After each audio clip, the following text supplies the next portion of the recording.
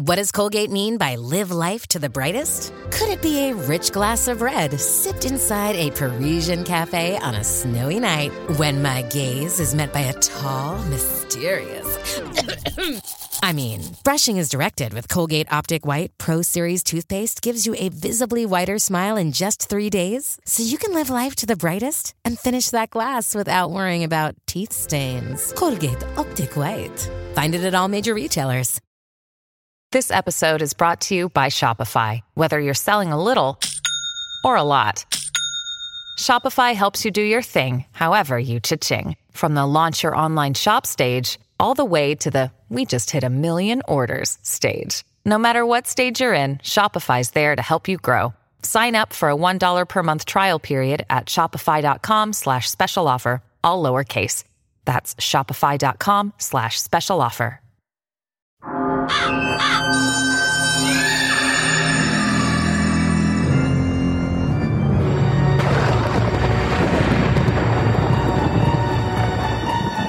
Welcome to Fright School. Are you ready?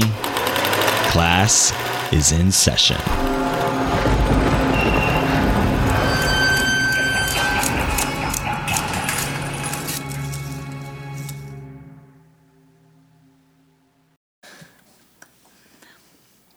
All right, welcome back to Fright School. We are having a very special edition of Fright School. We are in the Wes Craven Bookmobile. Memorial Bookmobile. Sorry. See, I already fucked it up.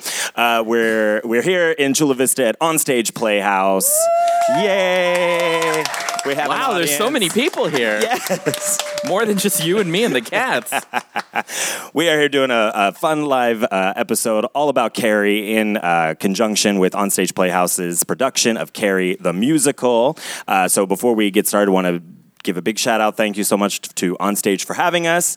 And of course to San Diego Theater Connection, who have also helped promote this here event and promoting Carrie the Musical and all of that. And extra special bonus, we are joined by two members of the production's cast. We have Lauren Ashley, who plays Sue Snell. Hi, that's me. I'm Lauren Ashley. Yay. I play Sue Snell. Hi. And Margaret White herself, Wendy Waddell. Hey, thank you for having me. Yes, of course. Thank you all for being here. The crowd goes mild. Right. And we have lots of the other members of the cast in the audience as well, so thank you all for being here. Yay. Awesome. And unfortunately, Carrie could not join us. Mary Grace. Mary Grace. Yes. We miss Mary. We love you. Yeah, well, we wish she was here. Yeah, you know, but she's stuck in the closet over there praying for loosing the raven on the world. Loosing the raven. You know, it's all her fault. Shame. Shame. That's you. That's me, yes. All right, so we're just going to chat a little bit about both the film, which we just finished a screening of, the 1976 classic starring Sissy Spacek, the lovely Piper Laurie, John Travolta, Betty Buckley, directed by Brian De Palma, of course, based on the Stephen King classic novel, Carrie. So we'll talk a little bit about that and then talk a little bit about the musical and your experiences. So where should we start, Joe? Because you've seen this. I have seen this. Right? I have seen this. I actually saw this. It was coming home from Thanksgiving, and I was on a plane, and I started it, and I was like, it was on my iPad, and I'm like, oh my God, people are going to think I'm a pervert. I'm just like, or they're going to think I'm straight. I'm like, what's going on? Now can we? I was like, I have to cover this. And it's like the guy in FC is going to see it. He's not gonna... It's like, what are you watching on my own? I was like, so that's Sissy Spacek? Is she masturbating? What are you doing? So Kinda. That's my story of how I saw Carrie. Was on a plane on the way back from Thanksgiving. So I don't remember the first time I saw it. I don't even think we covered that. I think I definitely saw the movie before I read the book. So probably it's some, weekend night my mom rented it and we all watched it because she was a big fan of it. So she's like, you gotta see Carrie. And then I read, based on the book by Stephen King. I'm like, what? So I went to the library the next day and read got it out and read it. Had you seen it before, Lauren? Actually, no. No, so this is your first experience? Yeah, my first experience with Carrie was with the musical, and that spoke so deeply to me that I was like, I have to get the book, and I have to learn all the things, like, instantly. I've known the show since I was, like, 14. And then I saw the movie here with all my friends. I just didn't get a group of friends together because I'm a baby with horror movies. But horror musicals are fine. I agree. We love a horror musical. We've not done many on the show, but Joe's always trying. We're going to, though. We're going to do more horror musicals. I'm just saying it right now in front of people so we have witnesses. People who want to have more horror. Now you're bound to do it. There we go. What about you, Wendy? Do you remember your first interaction with Carrie? Oh, yeah. I was actually live when the movie was released, so I was a baby. But the first time I saw it, probably junior high school. And like you, I saw the movie before I was really familiar with the book. One of my best memories, though, was having a slumber party. I want to say it was like my 12th birthday, where a bunch of us girls were in the living room watching the movie, and my mom was trying to sleep, and we kept rewinding the end where the hand comes up and screaming. And my mother finally was like, God, enough. Just stop watching it. I've revisited the film through different time periods of my life, and I always take something new. It's a fantastic adaptation, but I read the book probably freshman year of high school and devoured it in, I think, like a day and a half. Yeah, same. It moves very fast. Such a great book. Oh, yeah. Such a great book. It's kind of when my love affair with Stephen King began. Yeah. It must be interesting coming from your perspective as actors. Did you get a chance to read the book? Oh, okay. Yes, of course. All right. I love the book. So, the book is like epistolary. There's your $5 word for the day. Fright School, look at us, we're educational. So it's told in like an epistolary prose style. So there's lots of articles about, the tragedy at Chamberlain and the high school and, the whole, because in the book she destroys the whole city. Right. Or the town, not just the prom. So you have all these interesting interviews, with like the police and Sue Snell and other people that are involved, and like, these accounts of, the White Commission, doing this, analysis of telekinesis, TK, in the book. And so it must be interesting to have kind of all of that, because there's like perspectives like with Tommy Ross. Is he in on it or is he not in on it? Like how much do the different people know or not know? And so that must be... how is that true for you, pulling any of that? It's super so interesting to read in the book and just go, oh, we have all these sources, and like in the musical, there's only one survivor of the Black Prom, and in the book, there are enough that they all collaborate and they write a book together. Yeah. And reading that book, there's a line that sticks out to me about like the difference between people's beliefs on what happened to Carrie White, whereas Sue is like, here's the truth, here was what I was trying to do, here is what other people were trying to do, and then in the We Survived the Black Prom, the book that the other survivors wrote, there's a snippet where I think Norma says, like, when it happened, you could either laugh or cry, and who could cry for Carrie White? Right. And it's so interesting how, like, the animosity stays with the students, and, like, that really warps how I think people can perceive what happened. And, like, once the White Commission can read that, you can pull all sorts of things out of context. It kind of reminds me of, like, BuzzFeed Unsolved a little bit. Oh, yeah, Just a little yeah. bit, and, like, how they interpret what happened to Carrie. Yeah, no, absolutely. Wendy, thoughts? Yeah, I don't know really how to add on to what Lauren just said, but I think it's interesting that the creators of the musical really chose to tell the story from Sue's perspective, which I think is an interesting choice, because I think the film really takes kind of a third-person narrative, but we're not quite sure who. Whereas the musical, it's very clearly Sue's story that she's telling, and I think recollection. The book, and I think the book lends itself to that as well. I think at this point in my life, I'm still trying to wrap my head around the fact that I am now of the age to play Carrie's mother, as opposed to Carrie herself. But I think I view the story now through a completely different lens as an adult and as a mother myself, in terms of the outcome of it, how these children interact with each other, because now I can look at them and go, they were children. When I first read the book, I didn't think of it that way, but now that I have some years and some perspective and some life experience, I truly do see them as children and making childlike or childish choices. And I think the musical does a really lovely job of tapping into the childish childlike qualities of who these characters are a little more in depth, I think, than the movie. Yeah, I agree with that, absolutely. Yeah, so like speaking to that, like kind of the like the cruelty of Yes. like that sort of, because that's something that like I've thought a lot about with the you know the film, and even when I think about like, because for me this was such like a revenge fantasy film. Sure. Like certainly like I would have made a lot of really horrible decisions if I had we're all bad people telekinesis. here. Right? That's so good. Oh no, yeah, no, I'm very terrible, and because I when I read it and saw it, I really saw myself reflected in some ways, especially at that age of like 12, 13, 14, as a queer person, as a poor person, Sure. you know, like dealing with like high school hierarchies and drama. And it's like, oh my gosh, if I had like a lot of people that had been taught a lot of horrible things and, you know, are reflections of their home lives, you know, bring all that to class and they take it out on, you know, on the people that they feel they can and the weakness that they can.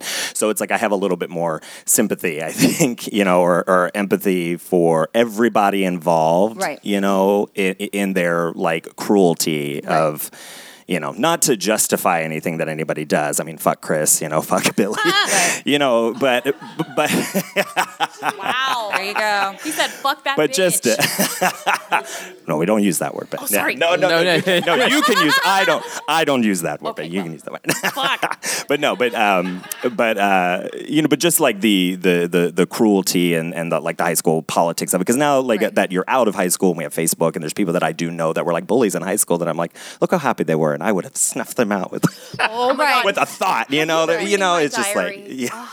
Well, and I think it's interesting talking about like social media in particular. One of the things that my day job is I talk about cyber safety, and one of the things that we touch upon is cyberbullying. And I think one of the biggest takeaways I've gotten as I've done this job now for several years is when we were or when I was a kid and there was no such thing as social media, Yeah. I was a bullied kid, and when you're bullied, the silver lining is when you leave school, you leave the bully at school. If the bully's on the schoolyard, you get to go home, you get a Right. break.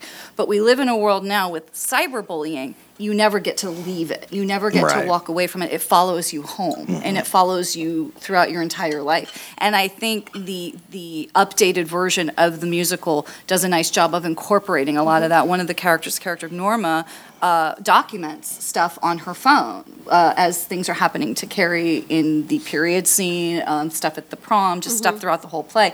They do a nice job of updating it and showing us how the world has changed a little bit, or how the world really hasn't changed. We still bully, just the format and the execution of it might be slightly different, but the intention is still the same. That's really fascinating. See, I don't really know too much about the musical, like outside of like, you know, what I've heard of the soundtrack and things like that. And so I love that. I love Yeah. that that's being incorporated, because It it is, I think that's why Carrie, you know, even, I mean, this movie is, I mean, we're approaching 50 years, you know, in 2026. No, I know don't say that. that this will be a 50-year-old movie, but it still has so much. Why I did think, you say that? Like she just told you not to. I'm sorry. I guess I just mean that it's still very relevant. Like Yes. it was very For a enjoyable. 50-year-old movie, You know, but I Joshua? mean, you know, the textures of it. Yeah. You know what? Stop it, Joe.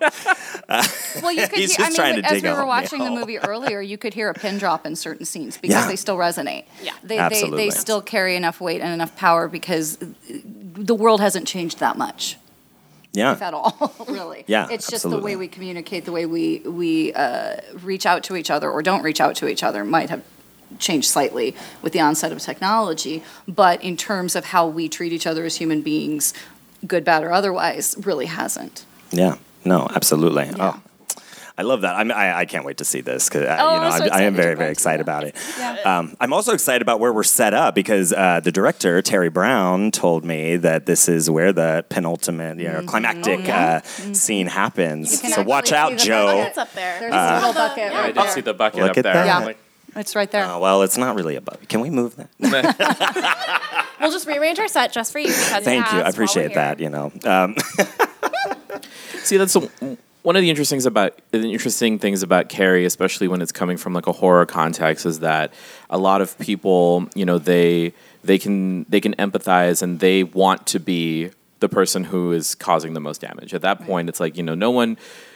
people who love horror, it's like they resonate so much with it because it's like it's a certain element of wish fulfillment, of fantasy, but they're also like they would love to be in that position. You see yourself becoming the villain at that point because it's like, oh, I have all this power and these things that I can exert on other people. Like no one, well, some people we know, but no one really wants to be Freddy. No one really wants to be Ghostface. No one really wants to be Hannibal. Again, some people we know maybe, but it's weirdos. Yeah, Don't know what he's talking about. But it's one of those things where it's like everyone they can see themselves in Carrie and they can empathize with that kind of struggle and often often Carrie there's a lot of queer reading of Carrie and so it becomes it actually is one of the elements of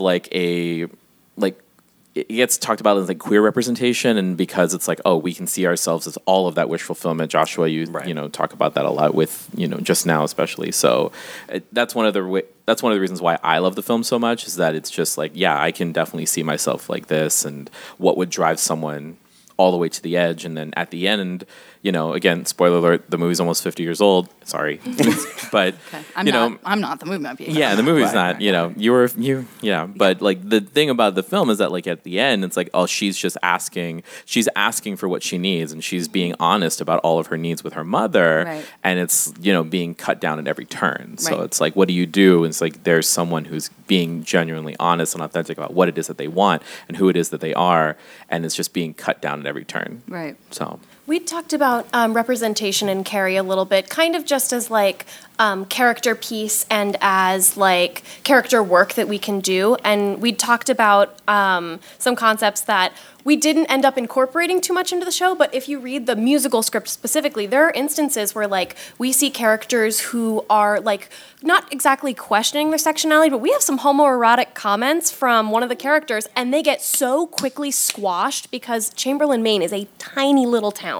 A tiny little town, and like being a queer person, growing up in a tiny little town is not great for queer people. So we don't get to experience like the full representation of like what a like, oh my God, I would love to do Carrie with like a lesbian Tommy, but like that's not really something that would be okay in that tiny little town. So it's just interesting how it can still be. Yeah, there you go. And the fashion. Yeah, there you go.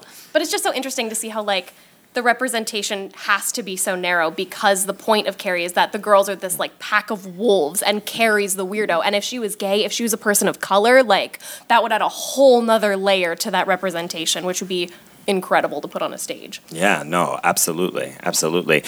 So I like that you bring that up with the girls as a pack of wolves, and I guess Chris is sort of their alpha. So with Carrie, not only do we get those those queer readings, but a lot of times Carrie's also read in with like a feminist lens of like the various ways that the women in it find power. Whether that's Carrie's like actual telekinetic power or Margaret White's like that assurance of the Lord, and the Lord has empowered her to run people's lives, or Chris through her her cruelty and her Mean Girls. Well, using her sexuality to manipulate her boyfriend. Yeah, exactly. And her Queen Bee, or Sue trying to find her altruism, quote unquote. Yeah, exactly. Find that forgiveness. So I'm curious. And even with the coach, with her power as the authority figure, and so there's various elements where all the women literal power, like literal, in an institutional role. power. Yeah, so institutional. There's all these different ways that the women have a power that they are exerting and trying to exert that influence on other people. Yeah, so just curious if you have thoughts on either of those. You can speak best to this one. I actually, interestingly enough, my sophomore, junior year in college, I wrote a paper on Carrie because I took a class called Screen Teens. And Carrie was the film we watched from the 70s to represent teenagers on screen. I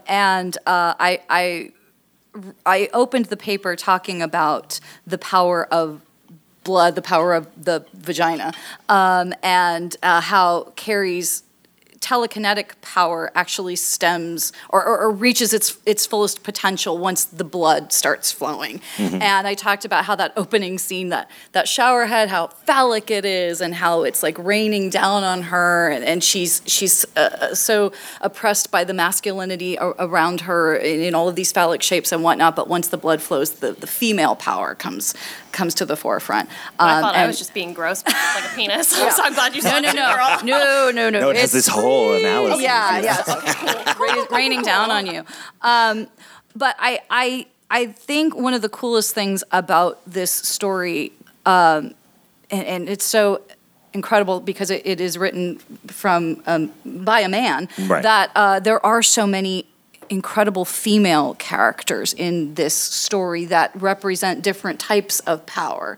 You talk about Chris using her sexuality as a power. There's the power of the vagina right there. And we talk about Carrie getting her power through the period. There's the power of the vagina there. And even Sue's using the power of withholding sex from Tommy in order to get what she wants. And I think what Margaret kind of represents is the suppressing of her own female power through the lens of religion, and how she, the musical taps into this more than the movie. We really talk about how Margaret was violated by Carrie's father, that it was not a reciprocal thing. And nowhere in the script does Margaret talk about, in the musical, does she talk about how she enjoyed it. I know Piper Laurie's version does talk about it, like that's the touching and everything. In the source. Whereas Margaret is repulsed by it, and we get the sense that Margaret was raped, and this is how Carrie came to be. And now that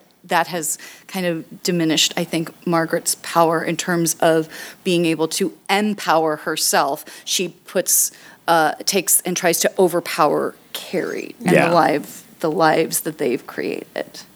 But I think that's the running theme, is power, and how to harness it, how to take control of it, how to enjoy it, how to use it properly, how to not let it be out of control, how to not suppress it. It permeates throughout this whole story, and you see it a lot in the show, which is really cool. Yeah. Oh, I love that. Yeah. What was the title of that paper? And do you still have it somewhere? Terry was asking me if I still had it. I will have to dig. I don't know. If you could dig that up. I'll try to find it. I mean, this was like saving everything. I think it's on a floppy disk somewhere. Anywhere, yeah. So you're gonna have to go to a landfill and find. That's the save. That's icon for people who don't know. It's the Control S. It's a floppy disk. Control S. The pound sign. You mean the hashtag sign? I'll have to dig. I might have it somewhere, but I wouldn't be surprised if it's gone the way of the dinosaur at this point. Yeah. Well, if you could, that'd be amazing. We're excited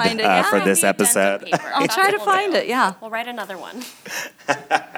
I dig it. Funny you should mention, characterize all the girls as like a pack of wolves, because we just closed up a unit on werewolves and werewolf movies, and a lot of that is also talking about specifically how like women, that's like, we're talking about ginger snaps, and it's like it's like her power comes also at the same time when they get their period, and it's like this whole thing about like women and control and power by the moon, and then this dangerous female sexuality that often happens and gets illustrated in a like very hyperbolic way. So it's interesting because it's like like werewolves, like all women are werewolves, and basically You're right. all women are werewolves. Yes. Did you know? Did you know that you're all women are werewolves? You're right. We are. No, it's very true. Yeah, the monstrous feminine is what you're speaking to, and and Carrie being like a literal unleashing of that, on these people. It's very. And sadly, the message that seems to be the takeaway for so many people is that needs to be crushed and destroyed, as opposed to celebrated and maybe taught how to control it. It's the idea is, in the patriarchal viewpoint, that we got to get rid of that, we got to squash that. This is dangerous, as opposed to this is revelatory. This is awesome. We should be. In the embracing book, they say something that like the scariest part of the book for me was, I think it was from one of the papers from like the White Commission, and it was about like if there are more telekinetic kids in the future, like what do you do with a kid who can break out of any room you put them in? Like, how do you keep them safe without putting a bullet in their head? Right. And even saying it, I'm like, don't kill kids. But like, it's just so freaky that they're so terrified by this power, which you can draw the metaphor to like femininity and your sexuality and the power that has as a woman, especially today with like movements like Me Too and all of this femininity and sexuality that's coming to light about why we shouldn't be ashamed of it. And then I just read the words like put a bullet in it, and I thought, it's insane. And I don't have anything academic to say about it. It's just weird. No, that's great. And you brought up the source material, so hey, look at that. It's so academic. Are you citing my sources? Are you proud of me, Mr. Laverty? No, I think, absolutely. I think that, we live in a society where like science, and I work in behavioral health, and like so much of it is centered in, a white cis male, Euro-centric, that's not normal for me to do, so it must be abnormal, and we must, pathologize it and give it drugs until it shuts up, So, when we're finally coming into this realm where we're pushing back against that, and we are trying to dismantle, these things that these men have decided are normal, and so if you're a woman, not normal. If you're queer, not normal. Everything becomes, not normal as compared to white male. Right? Exactly. Yeah, precisely. So no, I think that's a great point to bring up, and that the destruction of that is again, which is why I think the queer thing, gets read, with Carrie, because it's so destructive, this force to the norm, and what people are uncomfortable with, So yeah, no, that's an excellent point. Don't fuck with the freak, though. That's the other message from Carrie. Well, yeah, and that's kind of like if we were to have a hashtag for the musical Carrie, it would be "What does it cost to be kind?" That's a line that resonates through the show, and it's so true. What does it cost you to be kind to somebody? Absolutely. Yeah. I was talking while the movie was playing about to my You were friend. talking during the film? I was talking during the film. I was not the only one. But my friend is here, who is a Fright School alumni. Actually, we have a couple of them in the room. We've got the lovely Ashley here, who is with us at Midsummer Scream. Hi, Ashley. You've heard her on the show, and Adrian, you heard on our Awesome Hi, Dinner Adrian. episode. Joshua tried to curse me the other day. I did. He stroked my He showed up face. late to the American Horror Story premiere party, and then he went and he looked at me and he was like, slow I won't Wi-Fi. spoil it. And I was like, Yeah, so his Wi-Fi, it was bad until today, because we need a good Wi-Fi connection. Yeah. But you were saying? Anyways, so she was mentioning, because it was the first time she had seen this film, which I was like, that's so awesome. Yay, we have a couple of virgins in the room. But she's like, it's so amazing that these people can be so cruel. Like, she's there. It's the happiest moment of her life. And, how can they look at her and go, yeah, let's do it. Let's do let's this. Fuck her up. Yeah, I mean, it is. It's just the capacity for cruelty. We talked about something interesting with those characters in terms of motivation. I didn't mean to cut off your sentence. No. I was finished. We talked about how a lot of Carrie is centered around bullying, and maybe where that stems from. We talked about the concept of seeing yourself in the person that you hate. Mm-hmm. Oh my gosh, Sierra and I carpool together. She plays Chris, and we had a great conversation about there's a whole song about why Chris is such a tough bitch, and we don't get to see that in the movie. We just see she's a bitch. But in the musical, we get to see maybe the reason that Chris hates Carrie so vehemently is because she sees a lot of herself in Carrie, and she sees a lot of the weakness that she used to have that she was forced to outgrow. And from reading the book, we know it's from Chris's patriarchal, her probably white guy father, who's oppressing her. And we had an awesome conversation about maybe the reason Carrie explodes is because so much of her hatred is internal and self-taught. And then when it finally we've all been bullied. We all know how when you push that down, it's got to go somewhere. The force, what goes in must come out. It just speaks to how self-hatred can absolutely burst in the most horrifying and graphic of ways. And we don't get to dip into that a ton, but there's lots of parallels that our beautiful, wonderful director Terry Brown has tried to draw between these characters with what I see in you that reminds me of me is exactly why I need to pound you down to the ground. I like in the film where right at the beginning, Miss Collins, the gym teacher, how she's like, I know how these girls felt. I just wanted to shake her, right. And I think I love that because that does give it opens up that conversation a little bit for people who it's like, this is a horrifying moment for Carrie, obviously, but the people around her, they're like, what is going on? Like, she is freaking out, for something that is normal, this natural thing, because they don't understand either. They're not thinking about her home life or where she's really coming from. At least it's not explored as much in the film as it is in the book, because they all know Margaret. Right. Margaret went to the same school. She has been this way her whole life, this fundamental Christian, so they don't have, that perspective, so they're all, so it just there is just that moment that I think is nice that she voices that out loud of like, what do we do with this? This is awful, so. There's a way you're supposed to act with this, and she's not following that norm. She's not conforming. Right. And no one thought to maybe, ask Margaret White about, how come you haven't, your daughter's in high school, how come you haven't told her about, that this could happen? Right. Yeah, and the film doesn't mention that, because I think it's in the book that she's not allowed to take sex ed, she doesn't get permission for all that. So she's just totally, the principal says, we can't police people's beliefs or something like that. Right, yeah. So it just, it's not too, but she's, completely ignorant of it. Like, what the hell is going on? I want to go back to something, Lauren, that you said about how you're trying to, the reason why people get bullied is because they're stamping out what it is that about them that you like, and that in and of itself is a very queer statement. It's a very queer trope in. I'm a pretty queer woman. Yeah, well, but you know what I'm saying? It's like you have that idea of it's like let's just be really basic and go back to Glee, right? Yes. So Bring it back. I know. Joshua, you're gonna deal with it. You're gonna deal with it. So you're gonna talking about Glee. From one Gleek to another. You're talking in that instance. It's like, okay, well, it's like the thing that he is, the thing that one of the bullies in Glee is trying to stamp out is the thing in himself that he ends up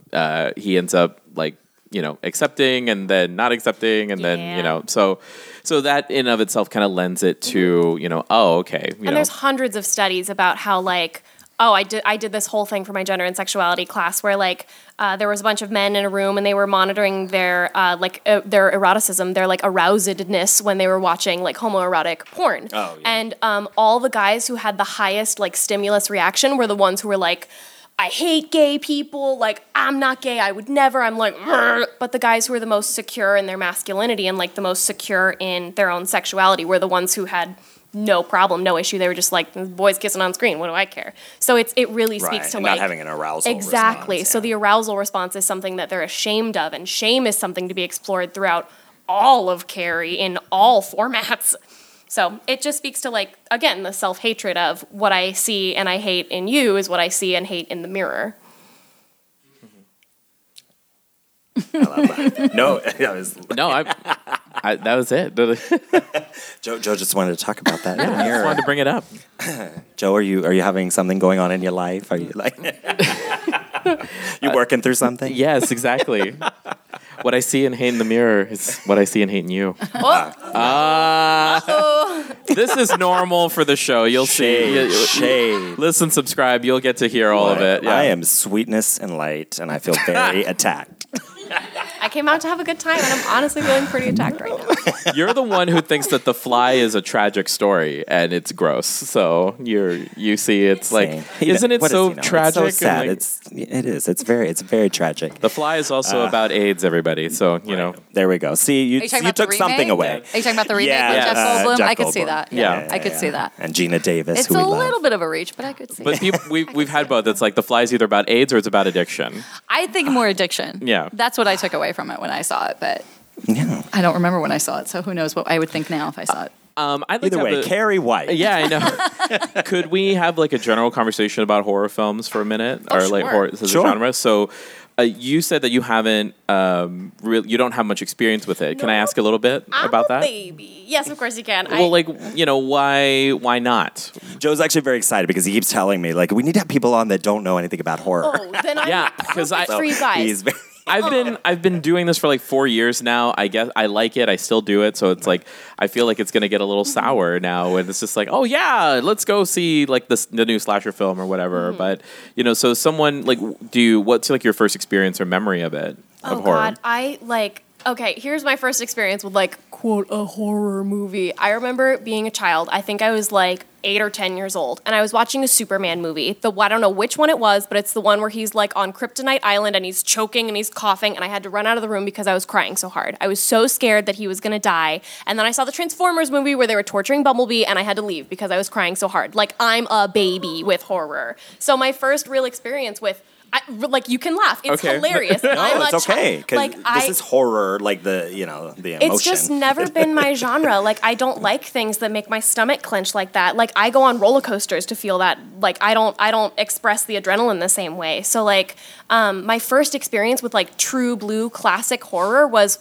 Carrie. And I saw it, the musical, when I was 14. And I saw all these insanely talented actors, and they had one of those knives that, like, was retractable, so when she puts it in her, sorry, spoilers for a very old story, but when she puts the knife in her back, I was like, and I was sitting with my actual mother, and I was like crying and like retching in my seat. I was like, it's in her back. Is this like the Los Angeles production? No, it was in Seattle. I saw it, I love that version. I saw it with Alice Ripley, and I saw it with Keaton Whitaker and Cassandra Cassenbaum. I had a friend who was in the show, and he invited me to come see it, and I fell in love from that moment. And Carrie is like the only horror I can stomach because it was like my horror story, because like I was bullied, and obviously I resonate with Carrie the most out of any of the characters. But now that I'm a little more grown, that changes. But my first experience with like true blue actual horror was Carrie. I was 14. Like, Wendy? Oh gosh, I was just trying to think. The first horror film, it's between two, and I can't remember which one I saw first. It was either Nightmare on Elm Street, the original, or Exorcist. I can't remember. Right? I can't remember which one was first. Which one? Either it was Nightmare on Elm Street or The Exorcist. I don't remember which one I saw first, but I remember seeing both around the same age, which was about 10 or 11. I enjoy horror, but I'm not somebody who enjoys gore for the sake of gore. I guess if I were to categorize the type of horror I enjoy, there has to be a lot of suspense. And I think, like, The Exorcist is a movie I will still visit because I think the storytelling, the suspense of what is happening with this young girl really resonates with me. Some of the more modern day, and I don't know if they would necessarily be categorized as horror, but like Seven, I think is one of the most. Seven. Is that considered a horror film? Yes. Okay. Yeah, I think it's one of the most brilliant films ever. It's in my top 10. And Jaws is like, I would say that's one of the movies, like if I'm channel surfing and it's on, I'm done. Like, don't bother me. I'm parked here. I'm watching it to the end. And I think the element of suspense, particularly in a movie like Jaws, is fantastic. And same thing with Seven, at the very end when you don't know what's happening. I enjoy that more than I enjoy lots of blood and gore and guts and that type of thing. I don't mind it, but I don't like it just for I was never one that got into Texas Chainsaw or the Saw movies or anything like that. Yeah. But the torture porn. The torture porn. Yeah, I'm not a fan of that, but I do, and I watch American Horror Story. I enjoy that series. I do enjoy horror, but I want a good story. I want something that's going to really suck me in, and then when the horror's there, I'm like, it's all good because it's part of the story. So not for nothing, but there is more blood in Jaws than there is in the Texas Chainsaw Massacre. This is true. You're right. One. Yeah, you're right. Not for nothing. No, folks. You're right. Yeah. You're right. But the story and the suspense of it. The story of it, and the cinematic. The story, a young Spielberg's vision of this first time they're out in the boat and you don't see land anywhere, and you realize how unbelievably isolated they are. And it's three of the greatest performances ever put on film. Yeah. In Also, my opinion. Those three men are just fantastic. So I love that you bring it up because we actually just did Jaws for an upcoming. Yeah, so we have an upcoming section. Didn't it just celebrated 40? What is it? 50? Maybe it was. It came out in 75 or 5? Yeah, 75. Yeah, because I know it's before Alien because it was massively influential on Alien. Well, Aliens is another one of my all-time favorites. My dog is actually named Ripley after Ellen Ripley. Awesome. Would that be considered horror, or is that for sci-fi? Yeah, the original. We keep a wide. Okay. Yeah. Horror. I'm not. I like the original, but Aliens. I'm very drawn to mother-daughter or mother-child stories, parent-child stories. Which Carrie obviously is, Aliens obviously is. To me, it's always been a mother-child story, not necessarily a horror story. It's a mother protecting her child, the alien mother as well as Ripley. Yeah, absolutely. But trying to cycle Which is, back we just have to Carrie. pull her in on that episode too. We Yeah. have aliens coming out. I think Carrie is a lot of that too. Carrie is a parent-child story, a very fucked up parent-child story. But Margaret's parenting is very viable in the story of Carrie. It's Well, yeah. Speak a little bit more to that, like about gosh. and your experience now playing her. well, I will say one of the biggest challenges that I have is I don't want to bring any of Piper Laurie Yeah. into my character. Not the hair. Well, my wig a little bit. No, I they're famously- wigging me. They're wigging. Actually, my wig is very similar to yours in terms of the curl and the color. So it's Nice. I will be Completely intentional. emulating I dig you. it. Actually, No, I've talked about this before on the show, but I had a horrible nightmare once, and it was all about having Piper Laurie's Margaret White it's, hair. It's out of control. Like, this is the kind of stuff that scares me. I watch all these horror films, but I woke up and like, Out of control. It's like out of control. I was so freaked out by it. I was telling people, I'm like, I had a dream I had Piper Laurie's hair. It's Because it's at the end. It's it's its own character. It's its own story. thing. It really is.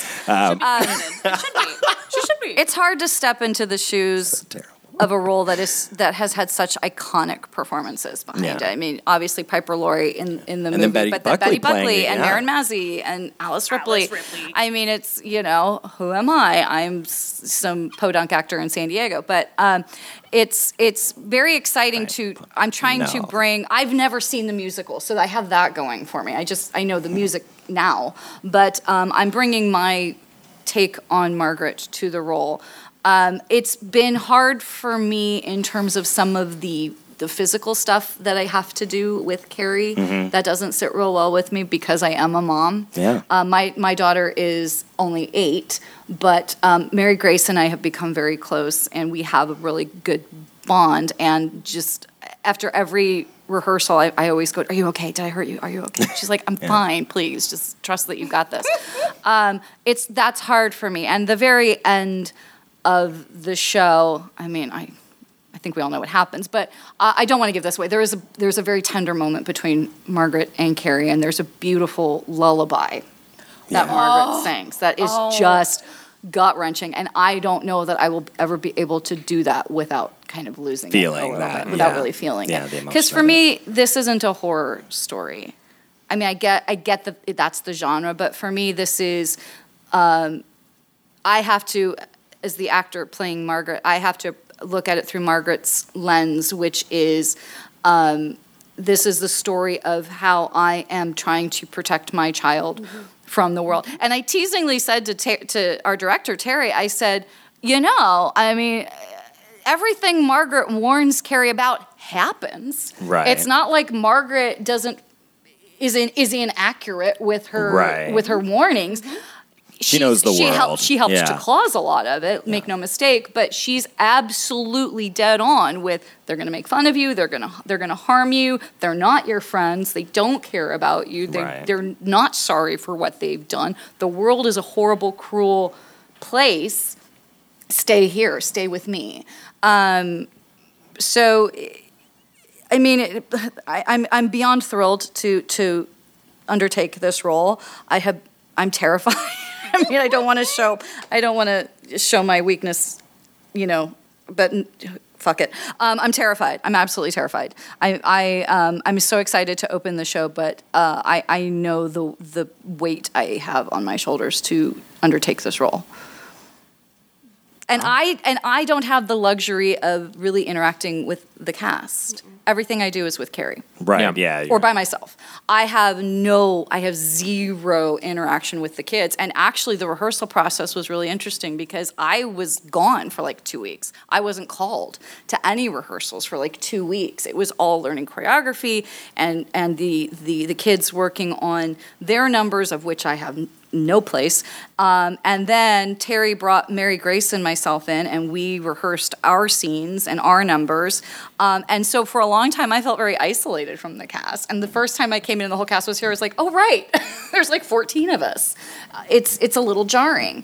But I absolutely adore this cast. We could not ask for no, I'm serious. I'm as somebody who is the oldest cast member, and I'm working with a lot of young people, I absolutely adore this group. They are all bringing so much heart and truth and love and passion and fierceness to each character.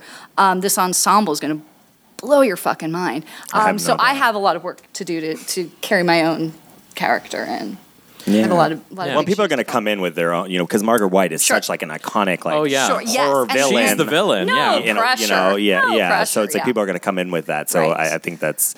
Yeah, I'm afraid people are going to follow me afterwards and like slash my tires or something. Be like, "You fucking bitch!" I mean, it's. We get it. We understand. Yeah, it's. Or worse, they'll be like, "You get it." Yeah. You get it. Yeah. You know. Like. Yeah, I played the heavy before, the bad guy before, but never this extreme. This is a whole different level. But I'm thrilled. I'm terrified, but I'm thrilled. I'm really excited. Yeah. Do you want to, Lauren? Would you like to speak to playing Sue? Oh, sure. Okay, if you want to. It's like I can totally follow the big Margaret White. And thank you, Wendy, for sharing all of that and share, Absolutely. very much on, it's public. We're going to send this out to lots of people. I know. So. Come see Wendy Waddell be terrified. Yeah. Which is funny because she's terrified, but also like. We were talking about how, like, if you don't know that Wendy Waddell is literally the sweetest person to walk the planet, you would be terrified of her if you only saw this show. She's literally the kindest human being you will ever have the pleasure of meeting. But she's actually Margaret White underneath. That's the truth. Right, yeah. But she's... Yeah, she definitely accosted me in the parking lot with tracks, with those little chick tracks. Yeah, there you go. Yeah, completely. That's me. I mean, that's me in a nutshell. Yeah. Hit me with a Bible. Yeah. On the flip side, we don't get to see a lot of... Sue like interacting with that many adults or like that many maternal figures, but we did some toying with character work with our fabulous director Terry Brown about like parallels between Margaret and Chris actually, because they're the two big antagonists in Carrie's life. And we have our own theories about like what that looks like and why that is, but we also tried to draw the parallels between Sue and Carrie. And some of it speaks to the self-hatred and like I get to be really, really mean in the beginning of the play. Yeah. And I don't like it because Mary Grace is a fantastic and wonderful and lovely person. But, like, you need to start somewhere so that she can grow to somewhere else. And I really like, my favorite part of Sue is honestly the softness and the tenderness you get to see with Tommy.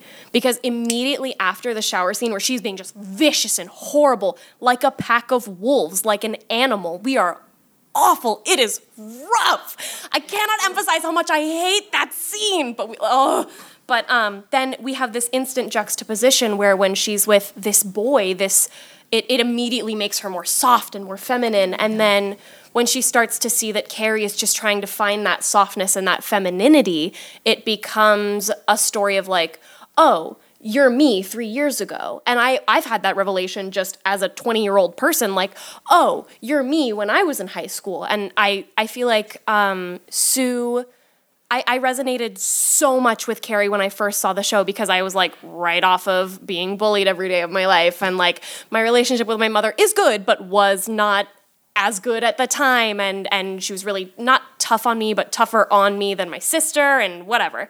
But now that I'm a little more grown, I realize that I have more Sue in me than I thought, just because like I like being a nice girl. I like being nice to people.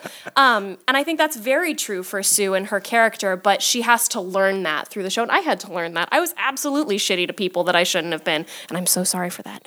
But that's what I like about Sue is she's the only character who gets to see the consequences. I mean, she doesn't die, but like she has to live with these consequences of everything that she started. It's her idea to start this whole ball with Carrie and like, and that makes way for Chris to do her horrible things, and that makes way for Margaret to be upset with her about it. So, like, Sue has to wonder if it's her fault, and in our show we see Sue's perspective through interrogations with the police. Like, is she guilty? Do they think she's guilty? Do they think she's the puppet master behind all of this? Yeah. Is it something that she's going to be okay with ever, or is this something she's going to live with? The rage Carrie, too. Is she ever going to see this again? Is this going to be something that follows her?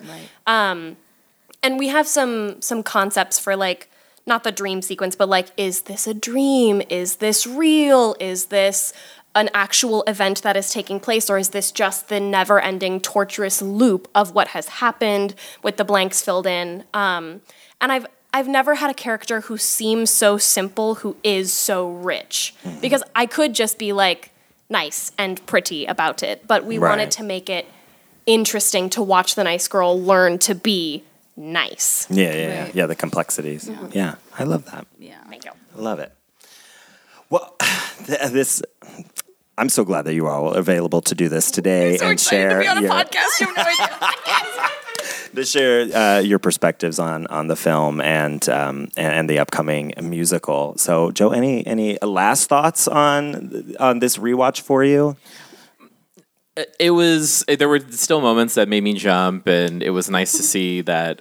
It was nice to see that the final scene, there were people who reacted like I thought they would, and I even reacted. It was like, it was real nice to get some jumps with the hand because I haven't seen that in years. Like anybody jump, because most people I've watched this with have seen it. So that was awesome. Thank you. And then it was just like, I guess the last thought I'll be like, in terms of we're talking about the film specifically. I'm like, the person that gets hit the most is Chris.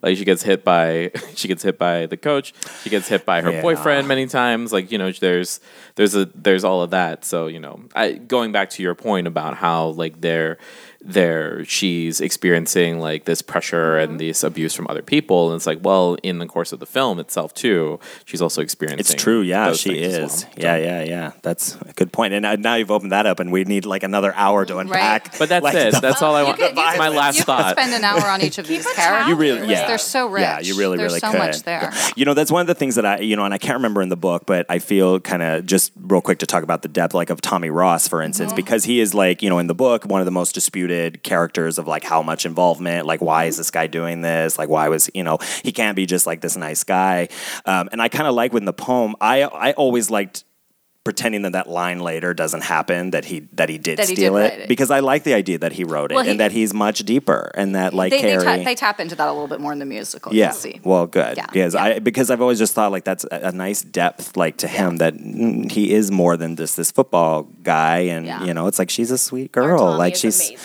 nice. Jake is precious in this role. You will fall in love with him. We're just gonna so set fantastic. up outside and just bring everybody through. We'll just have a revolving, like we'll do the whole. We'll set up a little booth on the closet. Yeah, exactly. Because I'm sure there are. There's so much to these characters. So, well, again, thank you so much. Thank you all for coming and being part of this today. We do just want to you, dear listener, Carrie runs here at Onstage Playhouse in Chula Vista from September 27th to November 3rd. Music by Michael Gore, lyrics by Dean Pritchard, book by Lawrence D. Cohen, based on the novel by Stephen King, directed by Terry Brown. We want to thank James P. Darvis, the artistic director here. Also our choreographer, Patrick. Patrick, I've been putting their names all day. Yes, the lovely Patrick. We'll just say all the names at once. No. Patrick and Terry. And Martine, our musical director. Thank you, Martine. I know there's so many elements that go into it. I love it. I'm like, hey, stage manager Vanessa. We love like pumping people, pump, and we'll have in the show notes. My mom, God. Well, for this play, yes, God, and very much so, God, and the mother, and the mother. Don't forget. Everybody thank their mothers. So find in the show notes. You'll see the links to everything. Again, thank you so much Onstage Playhouse, San Diego Theater Connection. Say it. What? Oh yes, on opening night, September 27th. Fright School will be hosting Fright School prom, so come down, get some pictures, have some pig's blood punch, some Bloody Carries, I've also heard are on the horizon. It's going to be a lot of fun and see this awesome production kicked off. So very, very excited. So thank you again to Wendy and Lauren. Joe. Joshua. No thanks to you. No, Joe. Good night. The Raven, Joshua. I'm the Raven. You're the Raven. Good night, Joshua. Fright School is produced by Joshua Napier and Joe Farron. Our intro was edited by Davey Boy Productions. Our logo was designed by Jamie Channel Guzman. Episodes are edited and engineered by Joe Farron. Fright School is produced in terrifyingly beautiful San Diego, California.